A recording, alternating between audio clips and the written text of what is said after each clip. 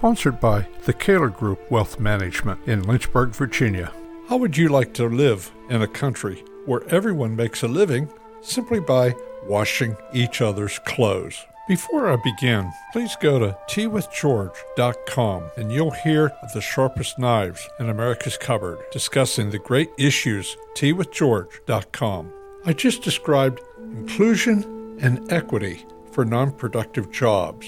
Those jobs can be learned in just a month, maybe just a minute, but you'll have to set aside any vestiges of logic, integrity, or honesty. And you have to accept the premise that this is productive and will improve society. It's like our schools.